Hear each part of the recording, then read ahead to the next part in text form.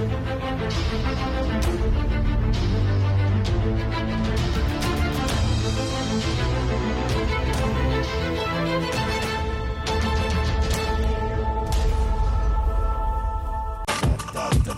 welcome to the Comedy Sellers Live from America podcast. Noam Dorman is here. My name is Hatem. And comedian Kate Herman is back. Hey. Hi. And comedian Justin Perez is back as well. Hello. Welcome back. I think you say the names too quickly. People just say them a little more clearly so people can hear them. Kate Herman, comedian, very funny, amazing. I like how you say that. Sounds fancy. You like, is it right? Yeah. Right. Justin Perez. It's like It's correct. Yeah. It's a good trick when you're introducing someone. If you think you're gonna fuck up their name, be like, "Oh, the Oh, on the really? stage." And the guest of honor, Mr. Jerry Ratcliffe. He is a former British police officer and now a professor, consultant, researcher, and author with over 90 research articles and 9 books, including most recent Reducing Crime, a companion for police leaders. He's research focused on evidence-based policing, and he's been working with the FBI. You look familiar. FBI and the Philadelphia Police Commissioner. You've seen my pictures in some post office, right, with a number underneath, that kind of stuff. Oh, that's you. Nice. Welcome to the show, and Cheers, thank you guys. for coming. Thanks very much. Yeah. So we're gonna talk about how we can make America safe again, right? Even though it's technically safer than ever. Didn't we already get rid of lead paint? Isn't that all it was? That's pretty much it, right? We're good to go. So you don't, I don't know if you know this, that there's a theory out there, and he can probably tell you better than I can, but that apparently is not as crazy as it sounds, that the biggest impact on crime came from getting rid of lead exposure in the bad neighborhoods. Is that you put any credence to that theory? I mean, there's a bunch You've of heard it, theories. right? Yeah, I've heard that theory. There's possibly some evidence out there, not a lot of it, but there's evidence for all sorts of stuff. There are theories going around that it's to do with poverty and unemployment and moon phases. And when the moon comes out, everybody thinks all the crazy folk hit town and start committing crime. We have a gazillion theories out there. But I had thought, and I'm the kind of person who would absolutely reject this idea of lead paint theory. I mean, I'm the last person on earth who would accept some kind of nonsense theory like that. But reading about it and also reading the names of people like Jonathan Haidt, people who think that this is substantial, I have to say, I can't, just because my gut tells me something doesn't make it right. It really seems like there might be something to this theory. Well, the question then is substantial, right? Because when we start talking about something being substantial, how much does any kind of toxic environment around lead paint actually contribute compared to all the other possible factors? Because there's no one cause of crime. Well, it kind of is, and we can get to that in a bit. But all these other types of stuff going on in terms of crime, then, lead paint is going to be that thin part of it, if at all, when all the other kind of factors that contribute to somebody's criminality or to there being crime taking place in an area, that will trump that kind of stuff. It's about, I used to live in Australia. As you can probably tell from my accent, I'm born and raised South Philadelphia, right? But I grew up in Scotland, worked as a police officer in England, had a mountaineering accident. That was the end of that career, so I started another one. I lived in Australia for a while, and everybody knows, right, that when you live in Australia, the water goes down the plug hole a different way. Is that true? That is true, okay. Yep. Oh, it is true? I thought it was except that if you had a perfect kind of physical environment where it was absolutely pristine and perfect, and you just allowed all the Coriolis forces to do their thing, the water would go in a different direction. But you know how to make water go the other direction in either continent? Just swirl it a bit with your hand, either direction, and that just changes it.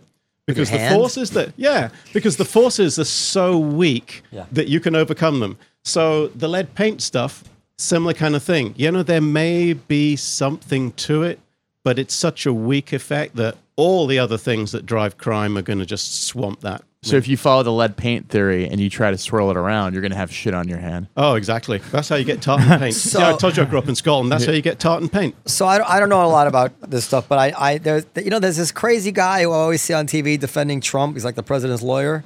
I tell like crazy person. Apparently, this guy they say had a big impact on fighting crime at one time. I find it very hard to believe that this nut was actually was actually a key figure in fighting crime. Yeah. But being serious, then are you crediting Giuliani with? Let's talk about New York. Are you an expert? Do you know about New York? I've heard of the place. Been there once. Seems nice.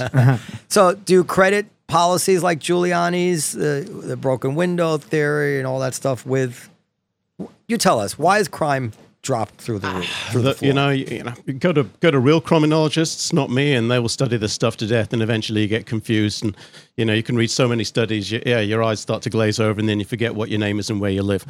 The challenge to that is that when we look at crime coming down in New York, which it did really, really well, was it because the police chief at the time was Bill Bratton, who's a really big character in policing and, really inspirational guy in policing. Was it Bill Bratton and was it his policies? You could argue, yes, it was. He certainly improved. What was his policies? Well, one of the things he did was he just started to drive accountability amongst police chiefs. So the district captains in front of all the precincts here in New York, and the precincts, they had no access to data. So when they wanted to see how much crime there was in a precinct, when Bratton came in, it would take anywhere between 3 to 6 months for them to be able to tell you how much crime there was. So they're looking at statistics from 6 months ago. Okay. 6 months ago could be the summer where there's a higher crime rate as opposed to you're in the middle of winter where and you know what the best correlation to crime in the summer is? Ice cream sales. Oh. It's dangerous as hell. Yeah. Every time people buy ice creams, they get homicidal. So you've got crime, that he had no idea what was going on. So he improved the data capture. But then he also had, district commanders, precinct commanders who had no accountability. So they were sitting around twiddling their thumb at their arse doing fuck all, and there was no accountability. So the whole department had learned that doing nothing was fine and you could get by with doing nothing. And then the promotion system then becomes don't screw up.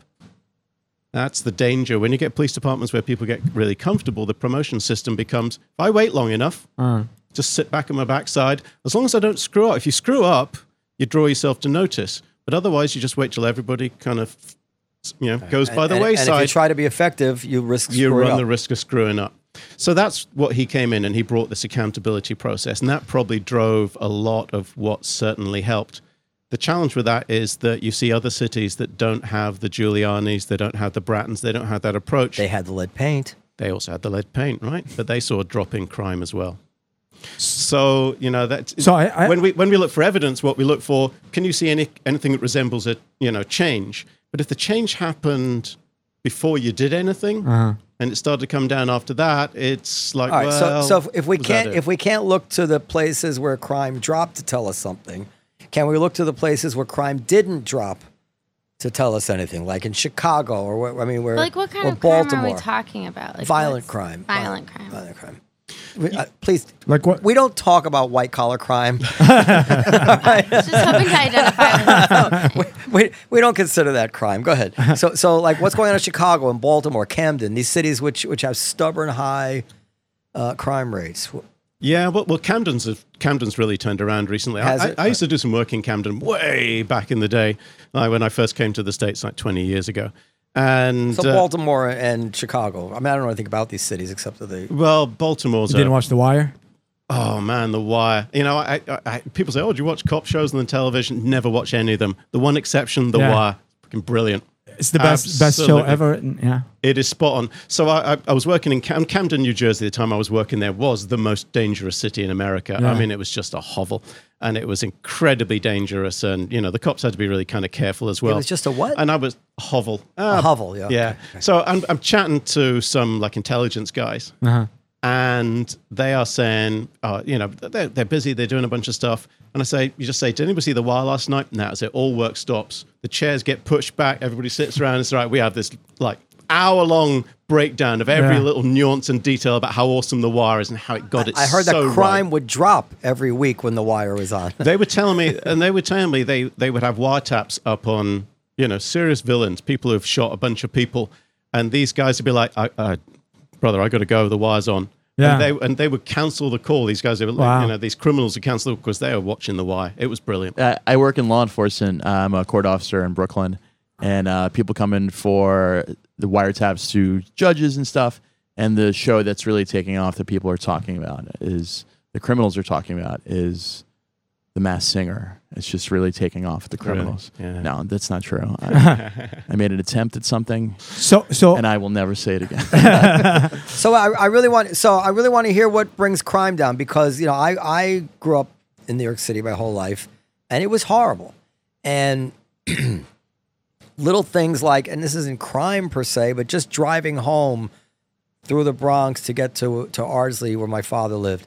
You would just stop at red lights, and the cars would be accosted, and the squeegee people, and it was scary. Yeah. And my father used to tell me, just run the red lights, don't stop.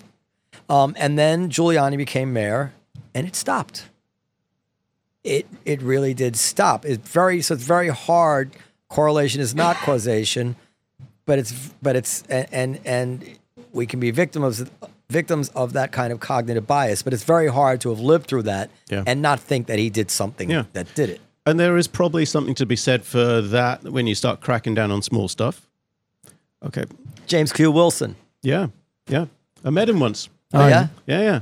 So you crack down on like this. That's good. Yeah. He makes fun of me because I don't prepare. And I hate him. James Q. Wilson was he doesn't prepare for the show ever. Yet he comes out with this. Life has prepared me for this show. Please. So you tell me James Q. Wilson is. I was a bit worried that it's like you never prepare for the show and you prepare for me. It's like, fuck you. Thanks very much. Yeah. I'm just going to cruise this evening, chill out, go visit the club. You know. So tell everybody who James Q. Wilson is, because he's an important figure. James Q. Wilson was a researcher, a political scientist, a really important figure, one of the most cited people in our field. It's certainly in my area, he was kind of perceived to be a more conservative thinker, but he had ideas about crime being driven. We developed a lot of those ideas. And to come back to answer your question, at this point, any of the kind of main traditional academic criminologists are going to freak out at me, but there's So I get stuck in, to expand a little bit, I get kind of stuck right in the middle here, because I'm pretty much hated by everybody that I run into, all right? Because I used to be a police officer, and, if I hadn't... You're hanging by a thread with us, I'll tell you that. If I hadn't fallen 300 feet ice climbing in the Scottish Highlands, I'd have retired a few years ago as a police officer, but now I've got to be an academic, right? Yeah. But, I go into the policing environment, and they're like, who is this foreign guy? He's like this liberal atheist college professor, and he's a foreigner. He sounds weird, so they don't fucking trust me. And then I go to the university, and it's like, hold on a minute, they're all kind of much more left-wing and kind of warm fuzzies, and, there's good in everybody. Top tip, folks, there isn't. Not in everybody. And they're like, oh, man, you work with the cops. So I'm hated on both sides. I'm about as popular as an STD at a Hugh Hefner party, right? So what I end up with is kind of trying to sail this middle ground. So I would love to say it's just the policing. And I think there's a piece to it, which is when you start clearing up the streets, when you start clamping down on people doing the small stuff, that really starts to take you towards what's called a tipping point, where you can go, you know what? People don't mind taking a step out in the street. They don't mind going out to dinner. They don't mind driving through the city because they're not going to get accosted. Now, you can't go all the way down that road the whole way, because then we end up in, kind of North Korea, right? But I think a chunk of that certainly helped. And once you did, you got over that tipping point in New York, and once you're on the right road. And what policing's moved to in New York is much more precision, focused targeting towards the people who've really deserved our love and attention, right? And so I think getting over that tipping point was the really important part. And if I credit Giuliani and Bratton with anything, it's doing that and driving some accountability. Like, come on, guys, if I'm driving through your precinct, I don't want to see these guys harassing fine members of the public in New York City. So I think taking that over the tipping point was really good. Now New York's in a different place because people come out and there's investment and businesses are opening. So it's a different kind of city. It's a different kind of city than the one you grow up in. So that probably needs a different It's also, there's a lot of things changed, like cameras everywhere. Like, I know people, that will say, don't fight in this area. It's all washed, don't sell. It's not that I sell weed, but don't sell anything here. Don't do this. Don't do. Isn't it weird that you get arrested for weed that in 11 states you can go and buy in a store? Yeah, sure. It's like nonsense, right? So I have a question. What just to put it the rest? What's the relationship between gun ownership. Could say the same thing about gay sex in his part of the world. What's wrong with that? Do you want to share some experiences? you can buy it for freely. And anyway, go ahead. No, I want to enjoy this. Get arrested in Egypt. What's the relationship? Because that's a plus, right? Everybody's seen Midnight Express, right? Well, I mean, there's some good things there, I have to admit. What's the relationship between gun ownership and crime? Because is there really any relationship at all? Man, you're just trying to push his buttons as quickly as possible. Yeah. You know that. How did you know that? How did you know that was one of my buttons? Yeah, so you do your research, I do my research, okay? I had a 2-hour drive from Philly here. I was listening to some stuff. He's by the way, Clint Watts. You're friends with Clint Watts, right? He called me about you. He's like, "Oh, Dr. Jerry's coming." I was like, well, I'm curious. What do you think my attitude about guns is? He's right. Whatever he's gonna say, he's right. All right. I don't own a gun or anything. No. All right. So the gun debate here. If you just put a grenade in the room, pull the pin out, and just step back gently. I need somebody go and mention guns. Thanks for that, mate. Yeah, you gotcha. Yeah. Where's the Dr. Evil button? Just gonna make you disappear into something, right? All right. So the way to think about it is this: you look at how to compare the United States to similar developed world countries. Yeah. Okay, that's what we're doing.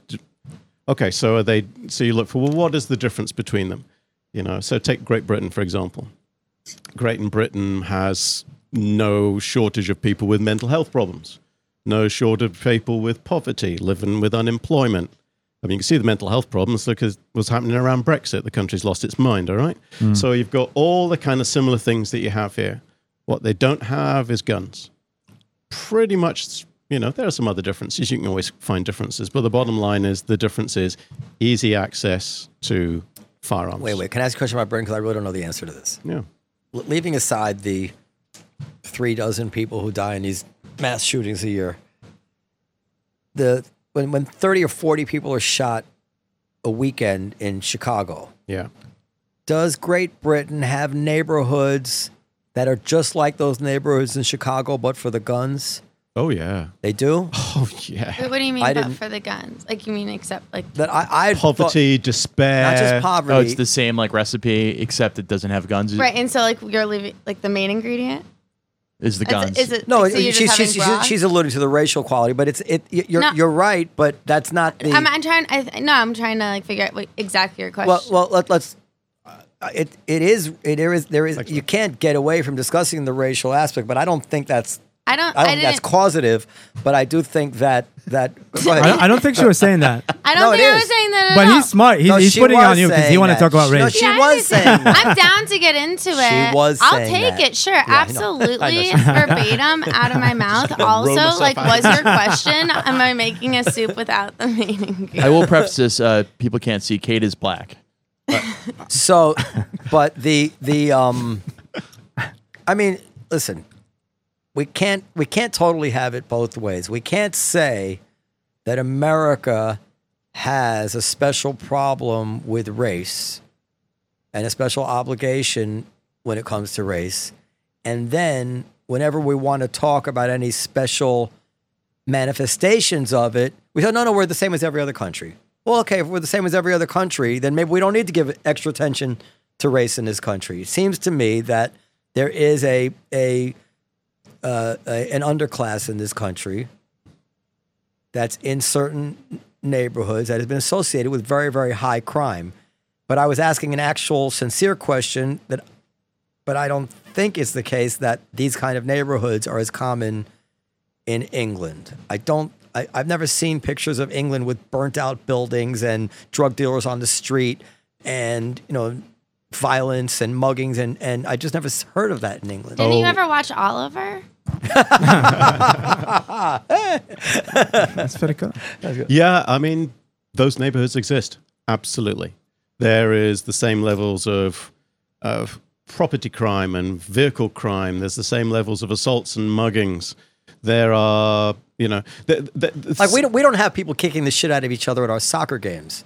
Yeah, we have that outside. We have that in nightclubs and pubs and bars. I we know. have that in all those kinds You of have neighborhoods. soccer, these football hooligans, right? So British people are about as... But the football playing is not the actual variable going on here. It's what I'm saying is, yeah, you understand what I'm saying. Yeah. I think it is now. So what you've got is that you've got similar levels of violence. Yeah, some studies have shown that generally there's similar levels of violence. The difference between American violence and British violence is American violence is multiple times more lethal. Okay. So people are just as aggressive. People get drunk, they get violent, they get fucked up, they have mental health problems, they have stresses and anxieties, they get angry for nothing, they have road rage. But you know what? When you're driving along with road rage, it's really difficult to shoot somebody when you haven't got a gun. And so what you end up with, when you look at all these kind of things, the difference between them tends to be the easy access to firearms. Okay, so there is a relationship with firearms? Yeah. Absolutely. I mean, so the number of people, so the homicide rate in the UK, which has got all the same levels. In fact, the UK should have a higher homicide rate given the fact that it is a much more urban society than the United States. Mm-hmm. Okay, we're a few big cities, but the rest of the country's, pastoral lands where everybody knows each other and yeehaw, right? But I don't travel much beyond the coastlines. I'm probably making that clear, right? Mm-hmm. But what you have is, in the UK, a much more urban environment. So we should have a much higher homicide rate. And the homicide rate in the UK, I live here now, the homicide rate in the UK is like a fifth of the homicide rate here. And the difference is, the number of people killed with a gun. So the UK has got a population of 60 million people. That's 1/5 of the United States. Do you know how many people were killed with a gun last year? 29. Chicago could do that on a holiday weekend. Okay, listen, I want to push back on this. And I never saw this coming. Okay. Obviously, if you have no guns, you can have no gun violence. So if you start from 0 guns and then introduce guns, you will see a correlation, of course, that the more guns you have, the more violence you have, and I don't dispute that. Question is that the whole story? So, in these communities which have high gun violence in America, mm-hmm. they have high crime of every kind: muggings, rapings, knifings. The stats, knifings, stabbings. The stats. Harsh words. The stats correlate higher to every single type of violent crime.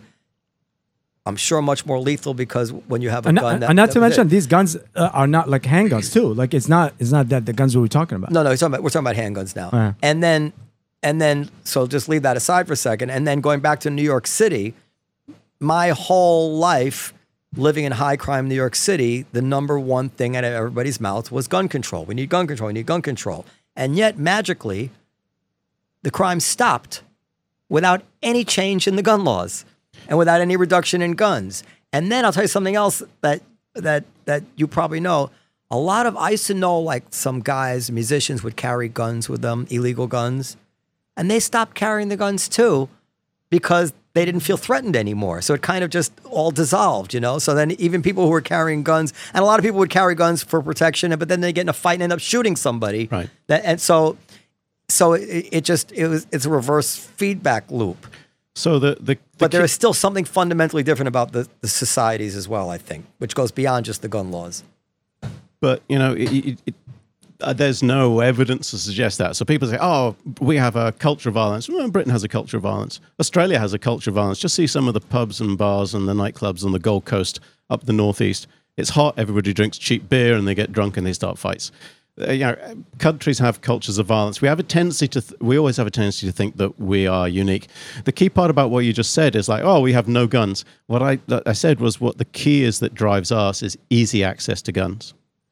We're easy access to guns because the key, what drives crime or what reduces crime is opportunity. If you can reduce the opportunities for crime, vehicle theft is declining rapidly in the United States. But that's because of the technology in the cars, too. Right, because what we're doing is we're reducing the opportunity. It's now really hard for a 14-year-old to steal a car. You ever tried to break into a modern car? That shit's difficult. The Back in the day, I mean, when I was at university, when I left the police and threw myself down a mountainside in Scotland, I had a Citroen 2CV, sort of de chevaux. I've had lawnmowers with more powerful engines. I gave up trying to lock that thing. I left it unlocked. Yeah, it's only because it was one of these column shift French things that the kids couldn't figure out how to drive it. Okay, so I reduced the opportunity because they couldn't figure out how to drive that. There were no other cars like that. But cars are really easy to break into. When I was a police officer, I had one of these big British policeman's hats. Yeah. And I used to keep packing tape in it, you know, that kind of thin tape, because you could just shimmy that stuff inside around a window, and the little button, you could just loop it over that, pull it around and pop it up. It used to take me about 30 seconds. I could break into a car in 30 seconds. Now it's incredibly difficult. We've improved security.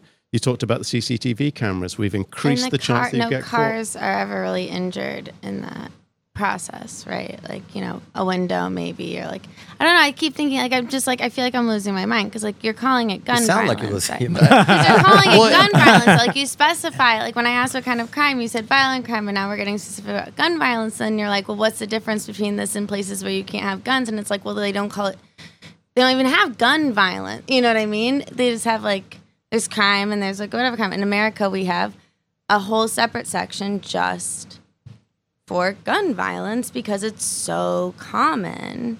Well, but that's so I did some calculations. Wait, so just give you a sense of it. So while you do that, I'm going to look something up because I don't think you're right about something. Go ahead. All right, but so I did some brief calculations a short while ago. So I looked at gun violence in Philadelphia. Yeah, Philadelphia, we've got a year's worth of gun violence in Philadelphia. If we want to do a year, if we were in Britain to get the year's worth of gun violence. So Philadelphia has a population of 1.5 million people. Mm-hmm. If it were at a commensurate rate to the UK, to get 1 year's worth of gun violence in Philadelphia would take over 1,000 years. Give you some sense of the difference in the gun violence rate, gun homicide rate. Wow. So, do you understand? You get it? No. Can you mansplain it? It's kind of make it your point. Yeah. Okay, right. That's what I thought. Yeah. So, yeah. Okay, so here it is. Homicide deaths per 100,000 population. This is on Glock.com. This is on 538.com. This is a credible website. Yeah. United States white people. Now, they have all the same access to guns as everybody else. 2.5 per 100,000. That's a little bit higher than Finland, a little bit lower than, well, I'll tell you what it is. Norway is 1.4, Belgium is 1.7, Finland is 2.0, United States is 2.5, Chile is 3.3, Latvia, Cuba, so it's very, very. So what's a place with gun control? What's Australia? Trying to find it on this list. Australia is 1.1. Mm-hmm. So twice as a white person in America is a little bit more than twice as likely as an Australian to get killed, homicide. However, it's still a minuscule number. 1 out of 100,000 as opposed to 2 out of 100,000. A black person in America, 20 out of 100,000. 20 times. Uh-huh. So, but you could go to neighborhoods in Philadelphia where a bunch of black people live, predominantly black neighborhoods, and find the homicide rate is really low. No, of course, I'm not saying. So you can end up passing this stuff down to smaller areas. You're going to find there'll be parts of some cities like Baltimore where the homicide rate is equivalent to El Salvador. No, I'm not. Which I've done God some work forbid, saying that all black people are shooting each other. No. I'm saying that where we're having extremely high violence, like in Chicago or wherever it is, for whatever reason, this is a problem which is very, very, very much limited to, unfortunately, to the minority community. In New York City, according to the Washington Post, according to the New York Times, 98.6% of violent crime is non-white. So, obviously, in my mind, I think two things are obvious. Yes, as you increase guns, you're going to increase violence in some way. Yes. Maybe you go from 1.1 to 2.5. But there's also something unique to America when you have one distinct population at 20 times that number. And by the way, almost 20 times the number of the same people who are shooting each other at 2.5. Okay, so you're aware of the nature of correlations. So let me replace some of those words for you. You've got one relatively affluent community who have a long history of having access to services and access to resources, who have a low homicide rate. And then you've got one community who have had 100 years of unequal lack of access. Now you explain the reasons. Yeah, I agree with you. So, I mean, are the reasons race, or are the reasons to do with poverty, lack of access to opportunity, and structural factors of the United States? So it's not a race issue; it's a structural access to those kind of things. Same thing. Well, but I don't think we're disagreeing. What I'm saying is that as soon as you start bringing into this conversation 100 years of racism, you're acknowledging that there's something more than guns going on. That's all I'm saying. Yeah, but I'm not blaming black people for what's happened to them in this country. No. I'm saying that let's not pretend that we're just exactly the same as every other country. We have a particular shameful problem in this country that we talk about all the time, except we lose our nerve to talk about it when we want to actually talk about how it manifests itself. Look, since I've been here 20 years, one of the things that has always astounded me is America's lack of ability to talk about race properly. Yeah. Okay, and to be honest with you, I'm not sure I'm the most qualified person to start that conversation. I have a few problems in that regard. You are the whitest guy in the room. Absolutely. I think Kay could speak about the race stuff. Yeah, go ahead, Kay. What do you is it true what they say? So I want to know what's your thought in community policing then? Oh, look, if you get 10 police chiefs in a room and you ask them what community policing is, you'll get 11 different answers. Yeah. Because by the time the last person's answered, the first person's changed their mind. It's there is no evidence that police departments that move to a community policing ethos have been able to measurably reduce crime. Yeah. That doesn't mean it's a bad thing to do. Not everything about policing is about dealing with crime. One of the biggest things that's a big problem in policing is dealing with people with behavioral health problems, mental health problems. If you look at mental health spending in the United States 30 years ago, 2/3 of mental health spending in the US 30 years ago was on residential or inpatient treatment. So people who on the street now who have behavioral health problems, clearly having some mental health adventures, all right? Those people were dealt with either in residential or inpatient locations. They were dealt with by professionals who that was their full-time job. Nowadays, that spending is at most, it's less than 1/3. So there's an extra 1/3 of spending that hasn't gone on outpatient treatment, it's gone on prescription drugs.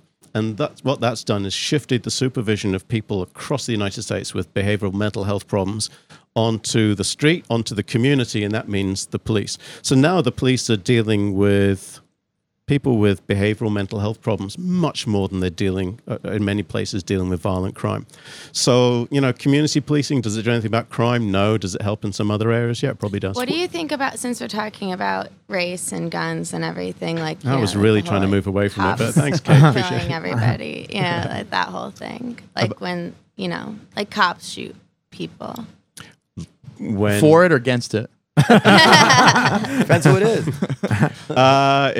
In about half the time it happens, the other person has a firearm. In quite a few of those times, they are actually, You are a police officer. Yeah, I used to be. Well, British police don't carry firearms on the whole. Oh, we know that. But I did for a while. I used to be a firearms officer. I used to be in the Royalty and Diplomatic Protection Group.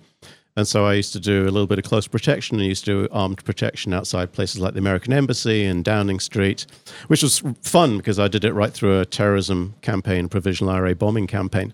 You're not going to scare me. It was exciting, Never a boring day, right? So, I've got no problem with it. I'm sorry, but if you come at me, if you come at the cops and you wave a gun around, then congratulations, you're implied. How often outside of America, like when you were a cop, like outside of America, did you feel like it was an easier job than when you're here and other civilians are as heavily armed, if not more armed, than you? There are all sorts of things that make policing an easier or less easy job. I think for most police officers, the things that they find more reassuring is how quickly is backup.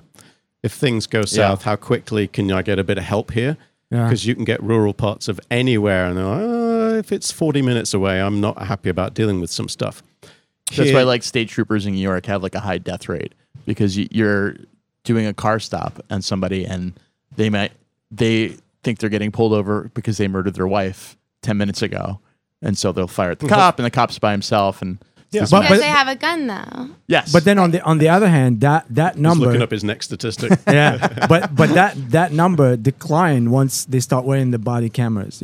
So there was. There's some accountability. With the body cameras. Of course. There hasn't been the numbers on police-involved shootings hasn't declined in so much in that regard. Use of force has in some places.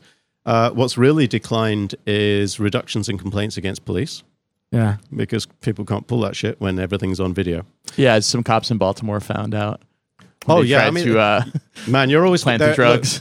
I think for good cops out there, and I speak as an academic now, but for good cops out there, there is nothing that good cops hate more than bad cops. yeah.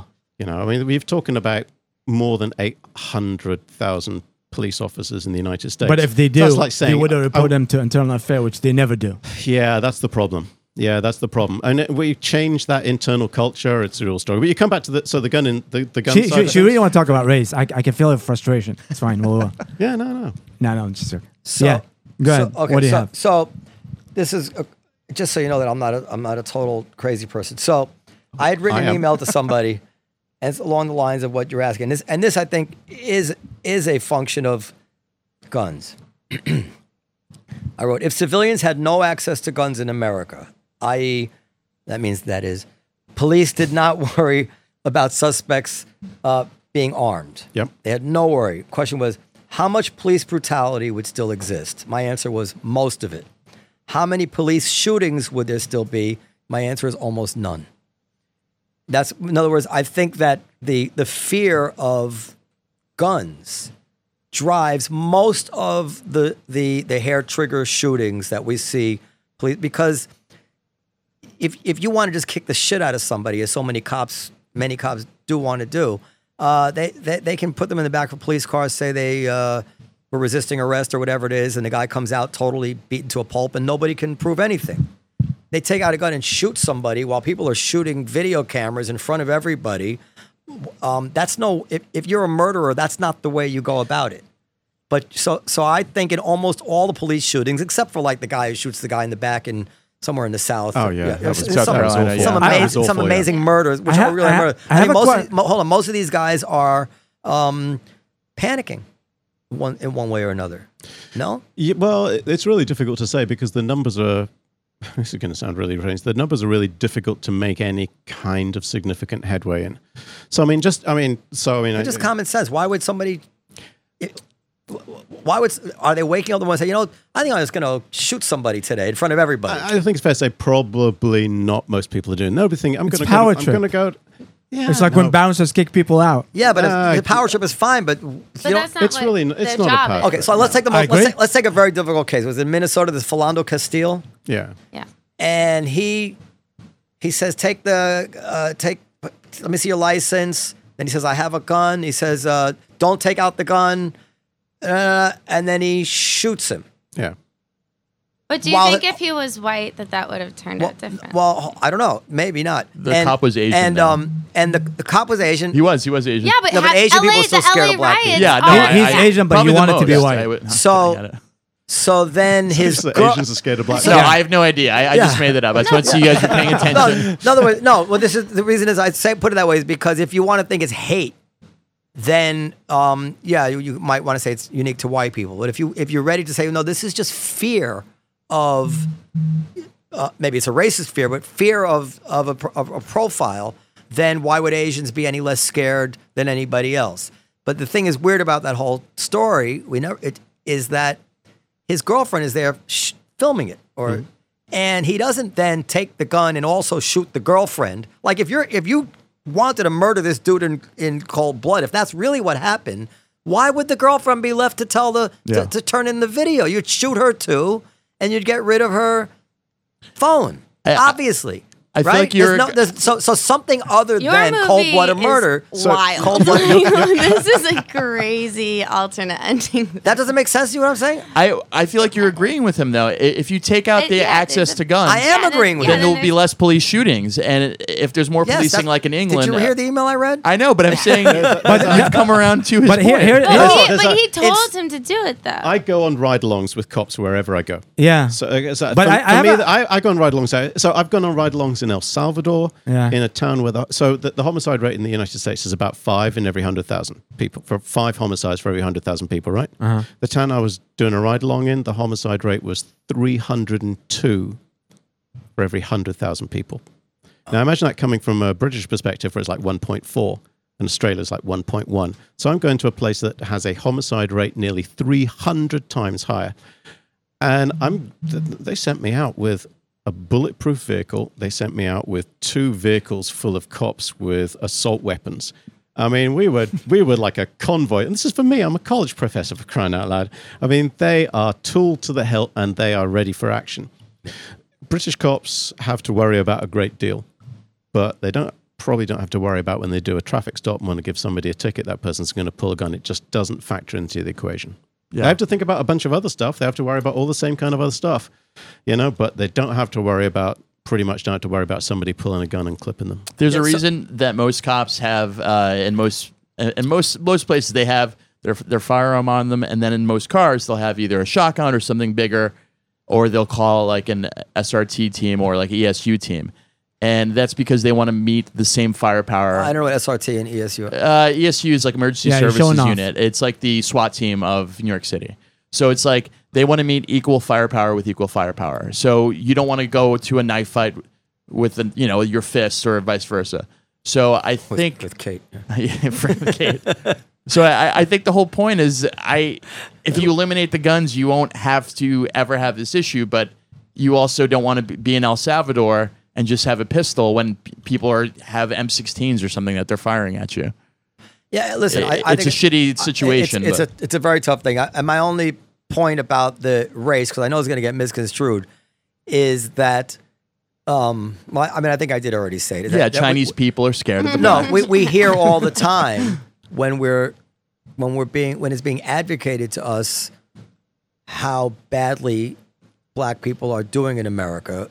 We are told by people on the left how statistically more likely it is for a black person to be killed than a white person. This shows look at how they live. Look how they're suffering, and they're right. But then if you also want to bring that up as any kind of evidence of a problem, if it's not from the right political point of view, then it somehow can be construed as racism. But I'm not saying it from an unsympathetic place. I'm really not. I don't believe that. I shouldn't say I don't believe. I think it's absolutely plausible that this guy, Philando Castile, would not have been shot if he were white. Because I don't think the cop would have been as worried about him. On the other hand, when you're a cop and you know that the overwhelming majority likelihood of who's going to shoot you looks like this guy and not like you, then I'm not ready to say that that's racism on the side of the cop. I'm saying that's just a fucking tragic situation of reality. Because there's no one of us and nobody we've ever met who at some point doesn't succumb to certain pattern recognition. You say in a guy in a British cop who pulls over in a traffic stop just doesn't worry about getting shot. The fact is, a cop in New York City that pulls a white guy over doesn't worry about getting shot. It's exactly the same. No, they worry about getting shot. No, they don't. Ticket is $115. But you understand what I'm saying? Nothing in you telling them. California is like 500 plus. Yeah. The only place I drive. Yeah, I was kind of trained to drive by the police. You have a point. So I only have 2 speeds, warp 9 and stop. It's like not California. Don't give me an easy way out of this. So statistically, a New York cop who pulls over me at a traffic stop is just as unworried about getting shot as the cop in England. Okay, is that correct or not? So when you say the word statistically, that suggests some kind of statistical evidence. And there is no evidence to support that, because I cannot tell you what is in the minds of cops when they're... If they're rational, they would feel the same. The guy that shot Philando Castile, I mean, we all seen the video. You can look at a bunch of police shootings out there and you go, oh, the police officer was not acting rationally. So is it likely? You're arguing for from a position of rationality, and I can't defend any of that kind of stuff, and it's awful. But when you're sort of saying, what's in the mind of people, you're really not going to grant me this point that a cop who pulls me over is not worried about me shooting him in the same way he'd be worried about pulling over like a 20-year-old black dude in Harlem. So where I think it's probably an issue. No, because if it's just him, like it'd be more likely if there are 50 of him that you would then do. Have you heard of anybody that fits my profile shooting a cop in New York in the last 20 years? Here's where I think it might be an issue. Here's where it might be a profile. Here's where I think it might be an issue. So I tell you, I go on ride-alongs a lot. Yeah. So the places where it always feels to me that the cops have get their shit together is in the worst neighborhoods. Right. All right, because they're out there day in, day out doing traffic. The good cops are working. Okay, there are a bunch of other cops who are not working. Some people treat it like a profession, some people treat it like a job. All right, but if I get lucky, I get to go out with some guys who are working. They're doing traffic stops, they're giving traffic, they're speaking to people. They are doing that so frequently in neighborhoods that are often high crime, minority neighborhoods, that they couldn't do that for a lengthy career if they had a heightened level of anxiety, regardless of the people they're dealing with. Where I think it might be an issue, where and I've got no evidence to support this, I want to stress that, but it might be an issue is in the suburbs, where the cops there are used to dealing with white, affluent, easygoing people who might bitch about the ticket and then write to their lawyer. Then they stop a car that's not from around those neighborhoods, and then they might have a heightened level of anxiety. So I think for a New York cop, if you've got a New York cop working in a predominantly black area, if you've got a Philly cop who works West Philly or North Philadelphia, their pulse rate's not going to change whether they're stopping a car full of white guys or black guys. I don't agree, and I don't agree with that. But I can't. I would say there's no evidence for that. So there is evidence in New York City that most car stops are predominantly minorities. So you can say, are they amped up every single time in New York City, or are they not really amped up? If you were amped up, you just wouldn't do the traffic stop. It would be insane. And every single police precinct. Let's not talk about black stop. people or white because it's so ugly sounding. Okay. Let's just say if I told you that Otis elevators snapped 1 out of 100,000 times, and Hatem elevators snapped 100 out of 100,000 times. People are going to be more nervous with the foreign sounding elevator. With the elevator, and this is just people.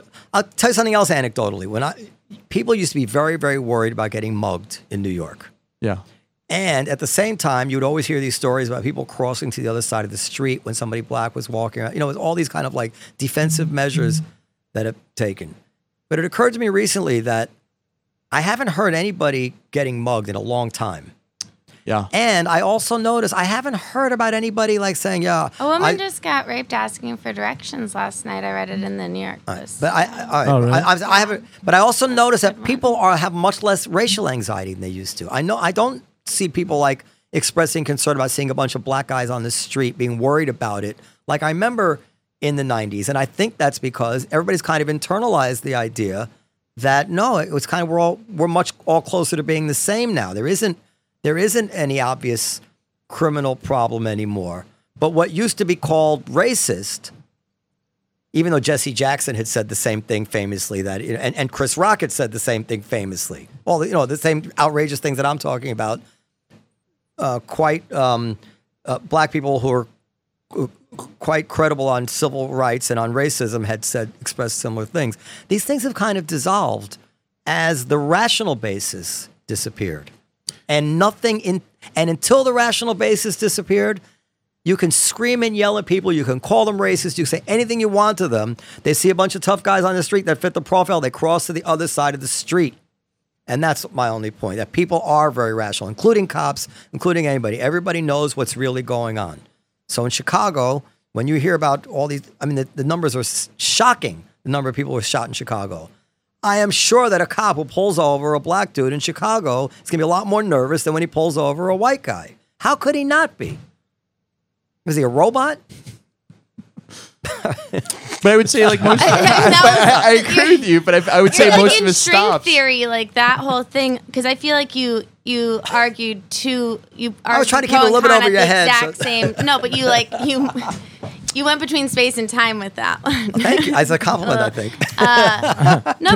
It all makes sense to me. Sure, because you agree with all facets of it, and then you're like, and there's what I put on the table, and it's like, well, yeah, but you contradict yourself in your own. So let me ask you this: we're talking about the. Oh, back to me again? Oh, yeah, you can tell me. She's not a contradicting myself. You can tell me where I contradict myself. Maybe you're right. Go ahead. Well, just that you started it with it being the racial profiling, bias kind of stuff, right? And but the whole thing starts with having access to guns and being in this one kind of neighborhood. And that's your one premise. But then you have this other premise where it's kind of like a utopia, but the other variable is just having crime in general and living in a society wherever, but there's still the same factors, and then you overlay them. Because they're both true. I said, obviously, if you start from a baseline of 0 guns, which means zero gun violence, then yes, the more guns we have, the more gun violence we're going to have. So I can't be crazy to say that the opposite is not also true, that if you start really sucking guns out, that you're going to bring gun violence down. I understand that. But that's not quite the same thing as pretending that the guns are what's causing the violence, because what you also need is someone who wants to commit that violence, the intent. And when I was a kid, you could go to Central Avenue in Hartsdale, Moore Sands, and buy a shotgun. Gun laws were very easy then. My father did. When we first moved to the suburbs, he was worried about my mother being alone in the house, and he bought her a shotgun. Yet nobody was shooting up schools. The shotguns were just as available then as they are, more available then than they are now. So America doesn't have a gun violence problem. We don't? It has multiple gun violence problems. Multiple so problems. So there's no yes. one problem that will be solved with one solution. That's right. That's what I'm saying. You're contradicting yourself. So back to my brilliant question. Is there, since we were talking about race and all that, is there accepted racism to a degree in policing? Oh, look, where are police officers drawn from? Yeah. The community. Is there racism in the community? And what type of people become police? Well, that's... people who take a lot of tests for civil servants like I did. No, why would you want to be a police officer? I took 7 different tests when I was 18. I took sanitation, New York State Troopers, NYPD, Fire Department, New York State Courts, which is where I'm at now. And but you were looking for a career, right? You really wanted that city pension, didn't you? My mom forced me. She signed me up without my consent. To signed me up and would wake me up certain days and say, "Guess what? Sanitation today. Guess what? There's Courts a mother's today." love right there. Yeah, I don't believe you in college, so I'm gonna just have a backup plan. So they all came calling when I was between 18 and 21. And the only one that didn't call until very late was court officers. So when I was 23 is when the process started to start the job. But I declined PD, fire department, and sanitation. I did terrible in New York State Troopers. But I have no desire to be in law enforcement. It was not my dream to be in law enforcement. It was a thing. But that's why you're not. So, no. I hate black people. I want you to know. No, I'm kidding. If you are, why would you? My question is, why would you want to be a police officer? But then I think a lot of people, a certain kind of, it's all they know because their father was a police officer. Their father was in civil service. A lot of people, it's not this dream to control power over people. That's some exactly people it is. But it's the same because not a lot of money. People in podcast. There's people in podcasting, and we don't know why, but he's good at it, and well, define good at it. He gets awards for having an armed situation and not killing anybody, things like that. He's also he was also the quiet one who hoarded his dollars and yeah. stuff But is he a good cop? Does he treat people in a certain way? Does he take shit for free? No, I mean we also he would never admit it to you anyway. So how many unarmed people? Asset forfeiture. How many unarmed people do you think police are shooting and killing every year? What? How many unarmed people do you think police are shooting and killing every year? I mean, the ones that I hear about seems like very few. Now he's talking. Now he's on my side. It's not a lot. It's minuscule. So what's more people drown in bathtubs. Truthfully, but I feel like a lot of people drown in bathtubs. I taught swimming lessons. A lot of people don't know how to swim. Can we bring down the rate? Hold on. You have some weird down the rate of bathtub drowning. That's right. Exactly. Now this is exactly my point. Opportunity. Reduce the opportunity. Okay, how many people would die in bathtubs if we got rid of bathtubs? Okay, but this is a fallacy of If we went to a shower, part of the argument. If we went to a shower-based community, I think we'd all like that. Men would like it. Women would hate it. That's so the thing about cops. Look, I know a lot of cops in there who are terrific, but I just feel like if you're a pedophile, you're more likely to take a job where you are going to be around children. If 5% of the population are pedophiles, male population pedophiles, I would have to believe that 10 or 12% of male elementary school teachers are pedophiles. That's just what I believe, or babysitters.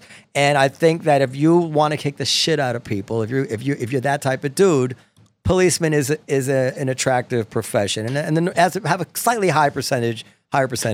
So what we're talking about is the police as this homogenous block of people.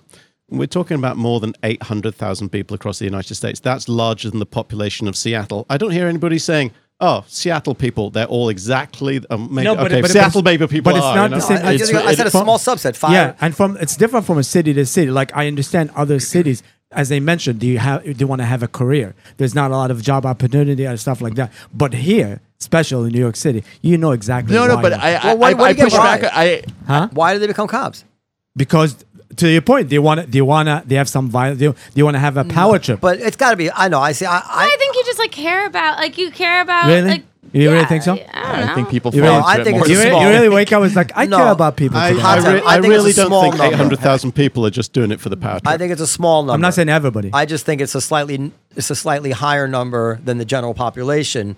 True. Who fit that profile? Can I don't think it's. So, I don't so, think it's so super- here, back? here are two issues. Slight minority. Here are two small issues, and this is just there are two issues with police hiring. The first is that across the United States, the percentage of police officers who are women is only about 13 to 14%.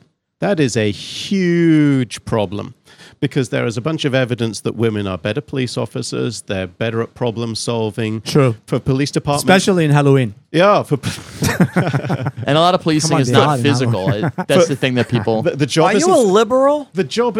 I like to confuse the hell out of people. How can you? How dare you say that somebody is better at something based on their sex? I I think said that, like, based on the evidence. Women attract fewer complaints. Women cost police departments less in lawsuits. But- women have. There's some evidence that women Not have in better Dallas. problem So, solving and leadership are skills. men better at Amber Guy. anything? Yeah, men are better at better things. You're I'm not just- allowed to say it. If they are, how come we're allowed to say that women are better at They're something? better at physically catching people, I guess. You can. So Having been in a few I have a riots, question. I agree having with you. been in a few riots, you know who I like to stand behind? The biggest fucking cop I can find. yeah. So let me just tell you how right you are, and he knows this. I've had for years, I prefer to have females dealing with any. Sure. I don't want my bouncers to do anything. If I could hire fake bouncers like scarecrows, like people would think they were alive, Yeah. and then just have the waitresses deal with the difficult customers, that would be the best outcome because the women always handle it better. I don't like the bouncers even asking people to be quiet. I said, let the waitress do it because but I don't know if that's because women are better or just because of the dynamic of a woman and a man, and because a man won't manhandle a woman as easily, and he's not as a macho Well, thing. also they don't bring up a it comes whole out pile better. of testosterone. So one of the problems with especially for younger cops to figure out Now is you've done that it again. You kind of come in you have to come Plenty in of low women when have you do- testosterone. Yeah, Ones I like. You're making Ladies. assumptions about women. everybody in policing is an alpha male, and that's just the women. How right? long does it No, take to? I interrupted this point. Let me make his point. Go ahead. All right. So the second part, and this, and I've got to be careful how I say this because it's Oh, I've got to be please careful don't. how it comes out. So the second part is that a lot of, and this might come to some of what you're talking about. A lot of cities have preferential hiring, and this deals with some of the female side. Have preferential hiring for people with military backgrounds. So, for example, in promotion tests in places like Philadelphia, or in some cases hiring, if you have a bachelor's degree on the civil service exams, you get an extra 2 points. If you have a master's degree, you get an extra 3 points. If you have military service, and that could be as short as 6 weeks in boot camp, 10 points. So the whole system is geared towards attracting people with military backgrounds. Now, I have great some point. military service in my background. So I'm not dissing the military in the slightest. I was in the reserves, but I was a lieutenant in the engineers. I'm not dissing military service, and I love the people I spent time with. But that's going to, because military service is predominantly male, that's going to continue to skew the distributional spread and keep the occupation open, less open to people who can bring more diversity in terms of skill sets and backgrounds. And consider the vast majority of policing is now dealing with social service issues. It's dealing with homelessness. It's dealing with truancy. It's dealing with people mental health problems.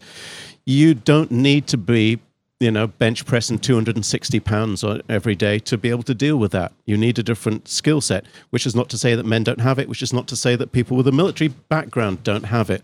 But it's something I think we have to start thinking about. So how long does it take to become a police officer in England? It's 6 months here, correct? Yeah, it's 6 months in New I'm a York. bit out of touch with where it is, but if you really want to see it, you go to places like the Scandinavian countries where it's 2 to 3. I mean, speaking with Scandinavian It's police years, officers is depressing. You kind of go, oh, I'm just a starting police officer, and they speak 3 languages, and they have a master's degree, and it's like, holy crap, and they're just like an But ordinary police it takes officer. years. That's That- not ridiculous. years. They take 2 or 3 years to become an officer Yeah, in a place in where they Egypt- have no crime. Well, maybe that's why they have no crime. That's not why That's they have how no good they crime. are. They these people don't They commit had a crime. disaster recently in Iceland where a police officer, it's like a couple He of years cursed, ago, right? a police officer shot and killed somebody for the first time in the history of Iceland. Can you just imagine a city in the United States with 300, 400,000 people where a police officer had never, ever shot and killed somebody? It's just unheard of. So it is a very different kind of environment. And they spend a couple of years in And the they all police have academy. like hunting devices and everything. I mean, No, but I think that's one part of the problem. The rest of the world, it takes years to become a police officer. Yeah, Except here. 16 weeks in some places. Well, yeah. It's like you know, that. It's You're- 4 years everywhere. And the Philando Castile thing, I remember reading somewhere that somebody said that instead of saying don't take the gun out, if the cop had simply said put your hands on the steering wheel. Because he gave him conflicting things. Says, show me your license. That's a common don't thing. take the gun. Like But this is bad training. Training should have been. It's tell him a to person put, amped up. Like I've seen Who's people amped up? the guy who shot cop. Castillo, because that's just amped up. Like I've seen people who I work with who've given someone directions. There was somebody who brought a knife into court. He gave him directions. He gave him conflicting directions because he was very amped up. He said, "Put your hands on your head." And lay down on the floor and Wait put a your hands minute. behind your back. He said like 3 different things in like one He brought a sentence. knife to court. Yeah, you can get it in your shoe because we don't make people take off their shoes. Yeah, You what's can the bring it point? in your ass. You could do anything you So want. Yeah, it's the pat your head and rub your stomach. That gets everybody. Yeah, So exactly. this is That's the thing. exactly what it was. So this is so actually you're agreeing with me, but this is the thing about being amped up. This is human. Yeah. And I would imagine that training is the only way to at least get close. I probably nothing can really simulate really when you know your life is threatened, but training is the But only that's way again- for people to be able to handle But that's it when again they're my amped up. point. Is like it's 6 months training versus 4 years or 3 years everywhere else. Yeah. That makes a difference. There are a bunch of progressive police chiefs across the country working with researchers in a variety of organizations. The National Police Foundation is one of them, and some others, that really are looking towards what are the best ways to change training and systems. Yeah. A lot of these problems occur because of poor systems. And, rather than just trying to fix the one anecdotal case and try and diagnose that, we want to try and look at these broader systems. There's a whole bunch of police shootings, police-involved shootings that, the term in the business is lawful but awful. In other words, how do we change the system where the cop could shoot and is in a reasonable position to do so, but were there other options that were possible, that were better choices that could have been made? And those are training issues. So there are a bunch of these things to deal with, but there is a push to try and, with the more progressive police departments, you can go to the middle of nowhere, kind of, a bunch of places, and you're not going to see a lot of progress. Yeah. But for the larger departments, especially places like Baltimore are struggling, other cities are struggling, but there are a lot of people in policing who are trying to get smarter about the business. There is a real intent to try and improve things. Wasn't policing started because of slavery? Like right after, right? Am I wrong? Depends Can where you tell you me are. why I'm wrong? Because there's always been police.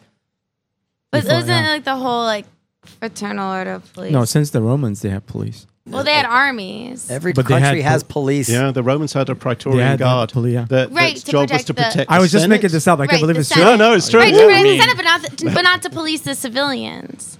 It was to protect. It was a protective. It wasn't. That is one of A these monitoring. racial myths that go around. No, there was. The start of kind of organized bodies was the slave patrol in the United States. It was, yeah, but then policing. So then maybe no, the training sorry, man. hasn't Yes. evolved enough since then. Is all. It's not the case. There has never been a time where the laws were not. There's never been. In countries that didn't have slaves, if you killed somebody, who looked into that? No, so I can tell you about the start of the British police, because that was my old force. The Metropolitan Police in London was started 29th of September 1829, right? And they set up a law. They were starting to have a lot of lawlessness in the city. So it wasn't race, it wasn't slavery, okay? Because slavery being abolished a generation before it was abolished in the United States. And yet there it was about it depends how far to the left you want to speak to some academics. They'll say it's all about controlling the population and keeping the man down and all that kind of stuff. That's not my area of expertise. My PhD's in the geography of crime, for crying out loud. But what you have on the other side is it was to deal with the lawlessness about the crime. So in Britain, it was about crime. It really wasn't about slavery. And I'm sure there's half a dozen British academics who'll just chastise me for saying that, right? But here, the first really organized groups with kind of badges and a sense of collective, like a body, almost like a little militia unit, was to start the slave patrol. You're right. But the What? other, So- but what, the other side, they had no policemen in New York. She's not right. I'm had rejecting all of this. I know they nothing had about no it. police in New High-five York. me, Yes, Kate. It it's was true. very They did He have just doesn't want you to be right. The slave patrol started in the 1750s. The first police started in New York City in about the 1830s. Okay, and why did they start police in New York? Because There was no slavery in New York. the policing started there because what you had was big cities and you had a bunch of people coming to the cities and you had one of those Did you opportunities. say that they were black people coming to the cities? No, you had a bunch of people. A bunch of Yeah, I people. keep getting my muck What and did you furs say? whittled. Right. No, there's been And like- police. It's my English accent. As far as I know, there's police in every country on the face of the earth. Now, maybe there is some. I mean, maybe you're right that the first organized with badges was this particular thing, but that's not to say that prior to that organized one, there wasn't an ad hoc, disorganized law enforcement something. Like a constable, yeah. like a town constable. There's got to be sheriff. I mean, it's got to be. I don't know how it worked, but I know that if you killed somebody, the idea of being Look, the idea arrested- that annoys me about this is that the wokerazzi is going to come down on me for saying this, but where is also the notion that from 1750 to 2019 organizations can't evolve?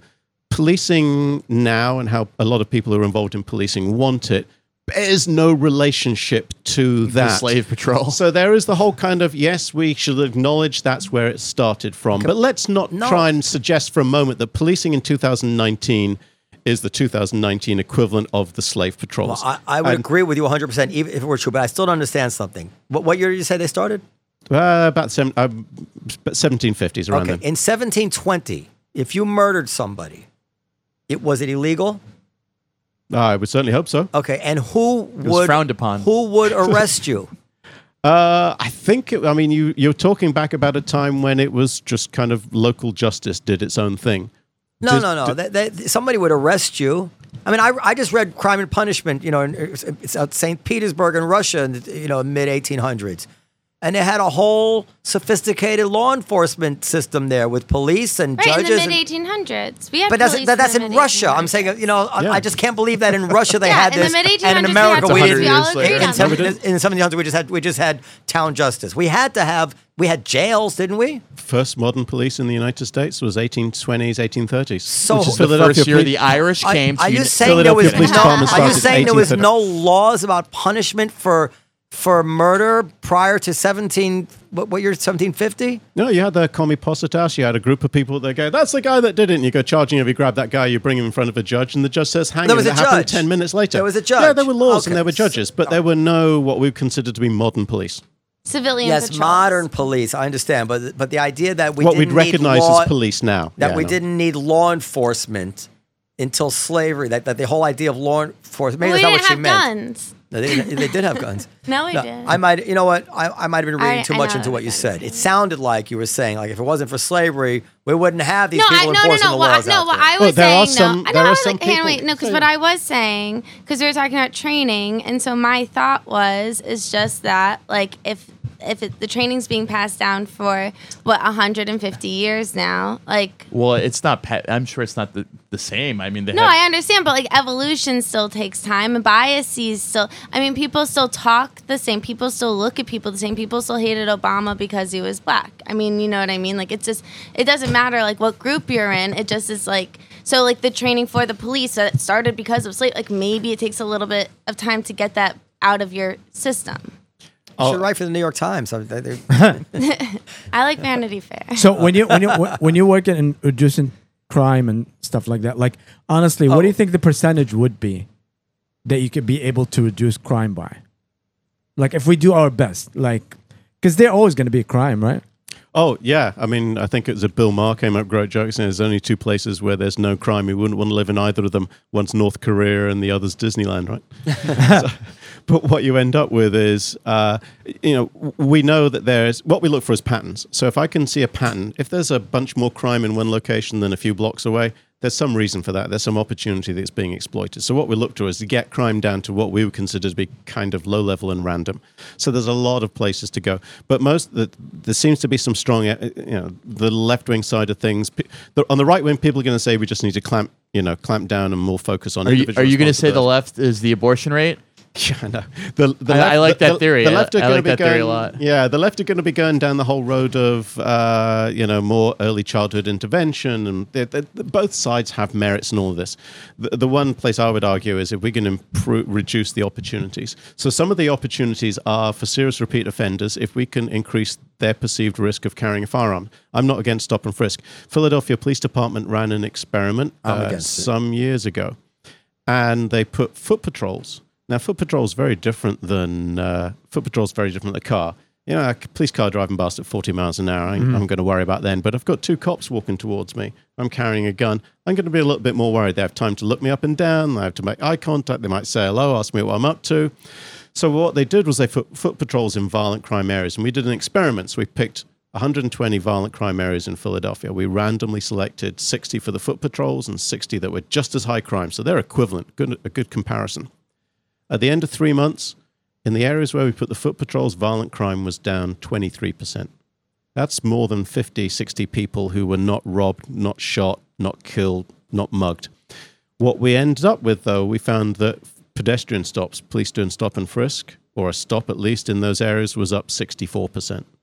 So a chunk of this is if we can make serious violent crime offenders think twice about carrying a gun, they're less likely to use it in that heat of the moment time, and that's going to help reduce violent crime. That being said, we can also reduce opportunity by improving security on cars. We can make our cars safer. We can have better security in buildings. We can have CCTV cameras. Let me just you lock your door, right? No, we don't. So that's going to surprise you. Is that I don't think I'm for stop and frisk. The resentment that it causes, and among black people who get stopped, is a real social problem. So are you for random selecting in the airport? Leave the airports aside for a second. Oh, yeah, because it's my people. Fine. No, I'm just saying that obviously it would stop crime. And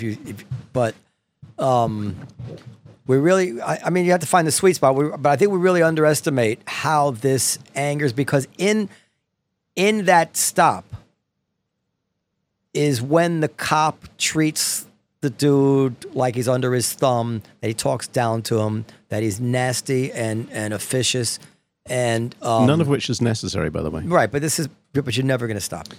If you get I have people who work with me who are court officers. Go ahead. The reason you're never going to stop it is because the person being, it takes two people to stop it. The person being stopped and frisked is going to talk to the cop like he's an asshole too, and then the cop is going to become human and answer in kind. So I'm just saying that this is a real social cost, so much so that I turned from hearing anecdotes from people I knew who had been through this, that I turned away from stop and frisk in the current climate. Yeah. Not in the 90s. So go ahead. But what I was what I was saying is, focused on known serious repeat offenders. But the broad scale kind of stop everybody in the neighborhood, no, that's bullshit. Has there any bit? Let him get, because they didn't get his... Yeah, well, I have people who work in law enforcement who get stopped, either car stops or they get stopped on the street all the time. Usually what you do is you show them your shield and you keep it moving. But sometimes I had a friend, Ashanti, he got stopped 3 times in 2 weeks. And he's like, this is fine. Like, he now resents NYPD cops, even though he's in law enforcement, even though he kind of sees us as doing similar jobs, he now is resentment. So I think the percentages of catching a gun or catching somebody who's out on a warrant is not particularly high, but the damage it costs just randomly stopping people. So cool. Let me ask you a quick one. Was there any studies about black cops in black neighborhood doing stop and frisk versus white? Because I think that maybe would like avoid the problems that you were talking about. No, I mean, not that immediately springs to mind, but people have had a look at that.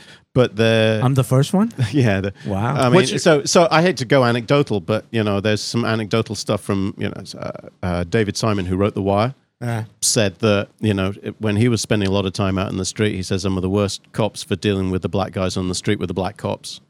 But that's an anecdotal side of things. But the interesting thing about what you're saying is that if you have a negative experience with a police officer, so you're like, you need to have anywhere between like 5 and 13 or 14 positive experiences to change your mindset. They're like Jews in that sense.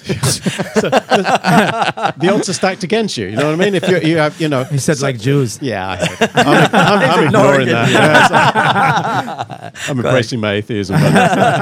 So you've got, the odds are stacked against getting a positive impression of police because, I stop you on the street. And I was a great cop. We'd get on the street. You'd like me, right? But you've had a negative experience before. It doesn't matter what I do because if I'm lucky, I'm one of 10 to 15 positive experiences that you need to have before you're changing your mind about policing. So the odds are stacked against cops having a positive kind of image with certain communities if they're going out and the policy is to be more proactive. Police departments don't have official policies of stop and frisk. Stop and frisk is something that's allowed under the Constitution. So when you see cities saying, we are no longer doing stop and frisk, well, the cops are going, actually, we're allowed to by the Constitution in the United States. So, Can I tell you an anecdote about how most guns are recovered in New York City? Yeah. From what I see in the courts. And what I see just in general. So the most common thing is a car stop or on the street stop. And on a car stop, you need probable cause to search a car. So if you follow anyone for a block or two, they'll make a traffic infraction for you to pull them over. If you follow, he didn't turn on his signal. Great, let's pull him over. You pull him over because he's a black dude in a car with tinted windows. Good enough. Let's pull him over. You pull him over. Now, he's cooperative with you. Can I search your car? No. Okay.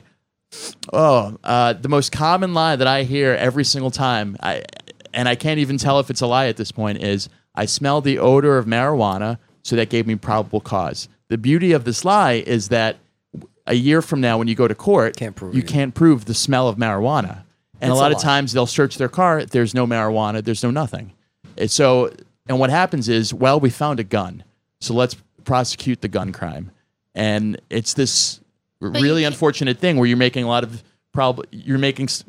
car stops to get probable cause to search a car to get the gun off the street, which is admirable, but you're doing it in a way that's pretty shitty to everyone who doesn't have a gun. I just want to say, I want to say how serious I think it is, since you said police. I think that even though, like, Kaepernick kneels about the police shooting, and that makes us think that the African-American resentment towards the cops is about the shootings, which I don't think it is at all. I think that's just the catalyst for that expression at the time. I think it is the day-to-day treatment that innocent black guys get from the cops, being pulled over, talked down to, like what you're describing, your friend. This is why the black community in America is seething with hatred towards the cops. And then when somebody gets shot, fuck them. But I believe if they didn't have that day-to-day bad experience with the police, then from time to time when somebody got shot, they'd be like, I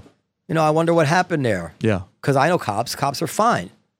It's I don't know how much experience you have. Like, if you talk to black guy, every single black guy I know has a story that make your hair stand on end about being treated badly by the cops.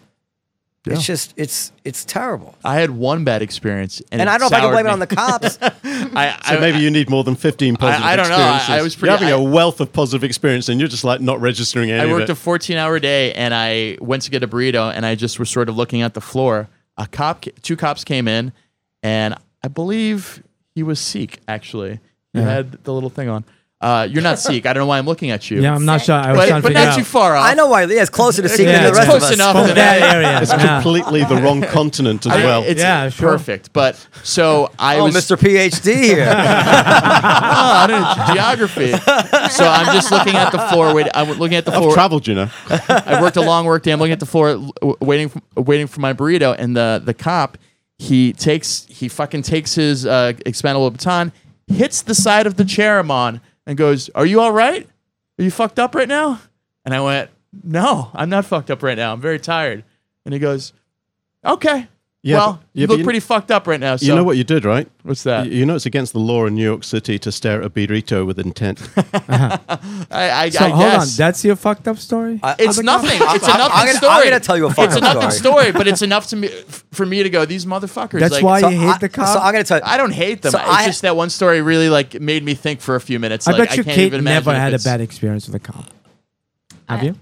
Maybe when she dated. Yeah. No, I mean I got arrested a couple times, but Did you? all the She times I've deserved been it. like, Really? like I've just made jokes. They don't love my humor. Really? Cops don't. Like I Oh, think wow. I'm fucking hilarious, and they're like, "You're going to the electric chair." No. So I had two bad That seems a experiences. little harsh. Yeah. I had two bad experiences with the cops. One time when I was really roughed up for no reason, which I've told that story on the air before. I won't go, but just it was ridiculous. And I remember thinking, if I was black, there's no way you could convince me it wasn't because I was black. But I'll tell you a fucked up story I never told you about the cops. I was driving home in Ardsley, and I don't think I was over the legal limit because I have a breathalyzer in my car. But The fact you have a breathalyzer in your car is kind of a clue that Yeah. no, because you're I so close to that line. when I was playing music a lot for a living, and I would drink during the night, I didn't want to drive drunk, so I bought a little home breathalyzer in the car, and I would test to make sure. So I those wasn't things over the line, reliable? but what? Are they reliable? I don't know. That's why I said I don't think They're not Right. particularly. That's right. But the they're- real ones, they like flush out with alcohol. But I mean, I was never the type. Anyway, but I even after one drink, you lose a little inhibition, right? So I'm driving home. I live on this hill, and there was like there was a stop there, like they're doing work on one lane of a two-way street, and it was poorly marked, and so I just went into the lane of it's 4 a.m. Went into the lane of opposite traffic and went around it and drove. And the cop pulls me over, and says, "You shouldn't be going up the street." And I said, "Look, it's not marked properly. I didn't know." And we got into an argument, and I said, "I don't know why you're talking to me this way." Like, way I would never talk to a cop if I hadn't had a drink or two. And the cop says, "No, I'm sorry. I didn't mean to be disrespectful or anything. I hope you don't think. I'm just trying to do my job here." No, totally backed down. Hold on, he was that good, and you say this is a negative experience? No, That sounds I awesome. said no. I didn't. I said it would infuriate you. Maybe I did say that. I meant to say the story that would infuriate you about the cops, because if this was white privilege, if there ever was. Here I was a little bit drunk. I had broken the law, and I'm talking back to the cop. And what does he do? "I'm sorry, sir. I didn't mean to be disrespectful." Okay, you go home. Now that might also be small town cops as well, In Ardsley, yeah, in But Westchester County. my goodness, No, if yeah, I had been some black guy, on that road, at that night, whatever it is, there's just no way. My kind of like bad experience. I was in high school, and we used to throw these parties every summer at this like rec room in a condo complex thing, right? And like they just have them like all the time. And then like this one week, there's like 10 of us there, like nobody, like lame night. And these cops like come in, but they can't, like they did it like a SWAT team style. Like I was outside smoking a cigarette. They like come in, I just see it, and I was like, "Cops." By the time I like even turned around, they were in from all sides. This is like nowhere Connecticut, like they had not, what I mean? And it just felt like so crazy to us. I mean, especially because we were like hyper educated and just like, and I was like, this isn't even a regulation size beer pong table, so I don't think this counts as, just like dicks. I tell you, we got to go. Yeah, last one. It's not so. Just like how fucked up the cops are sometimes. I was. Yeah, that's a great way to finish. Thanks for inviting me on that. Yeah, It's cheers. all bad. I said sometimes. great, Sometimes. yeah. This is how I was. Ending on a positive. I was in Central Park like 6 or 7 o'clock in the morning, drunk driving. I shouldn't be in Central Park, and I was in the middle of a bike race. They closed it. Not only there was a race, and I was in the middle racing with them. They stopped me. I have a PPA card from somebody very important. They give me nothing, no ticket, nothing. 2 days later, I'm totally fine. I make a right, and I don't have the card on me. Give me 4 tickets. So if you are somebody, That's karma. no, but you should have got 4 tickets before. So I should have get arrested the first time. But my point is, if you are somebody, they will let it go. Which is not fair. So here's my point about this, that you consider that to be like a whole negative experience. Remember I was saying like positive experience, negative experience? Yeah, no, you had that awesome positive experience. But like, fuck the cops. But it wasn't red If you light. don't think it's fucking fair, then don't carry the PBA card. Well, then it'll be fair. First for me. I didn't think it was fair. But I could have got it. But yeah, but the cop. You are literally. You let the cop let you off, and then you're criticizing him for letting you off. Not only It's letting me fucked off. up. No, the way I cheated on my test. The teacher didn't catch me. hold on. messed up. The education system I is should have broken. been. And it's her I should have fault. been It's her arrested. fault that- I should have been arrested. It was in the middle. Like I swear to God, I was like, I Don't turn yourself in. Nobody's stopping you. I remember I was thinking, why is there so many bikes around me? Like I was in the middle of a bike race. But anyway, Can you imagine if you would hit a few of those bikers trying to convince everybody you weren't a terrorist? well, that too. You know? I'm just a drunk Muslim using my car to mow down pedestrians. I'm not By a the way, terrorist. this story could be fiction, so We have to go. that's for my lawyer. Well, thank you so much. If you want to share your information or where people can find you, I don't know after this why anybody would want to follow me, but if they're on Twitter, I'm at Jerry, JERRY _Ratcliffe, RATCLIFFE, Jerry _Ratcliffe. and your on Twitter. website is .net. You can find not me. .com. Yeah, but you can also find me at reducingcrime.com. There you go, Justin. You can find me on Twitter at Justin Perez and on Instagram as at the Fartbox. And I have a podcast called Poo Poo Platter. Oh, okay. Yeah. All right. Great stuff. Oh, you want to say your podcast? Oh, Go ahead. I've got a podcast as well called Reducing Crime, and it's interviews with senior police folk who are doing interesting stuff and leading crime and policing researchers. So for any of the cops or any of the researchers listening on, it's a Reducing Crime podcast. Excellent. Kate? You can find me on Instagram at Scotch the Cat. Scotch the Cat, I remember. Or at the bar underneath my apartment. All right, and Live Which from would America. be where? What's the exact address? Live from America podcast.com. Da-da-da-da. Thank you. Good night. You were listening to Live from America podcast. To contact us, please go to www.livefromamericapodcast.com. Brought to you by the Comedy Cellar and Rethink Production.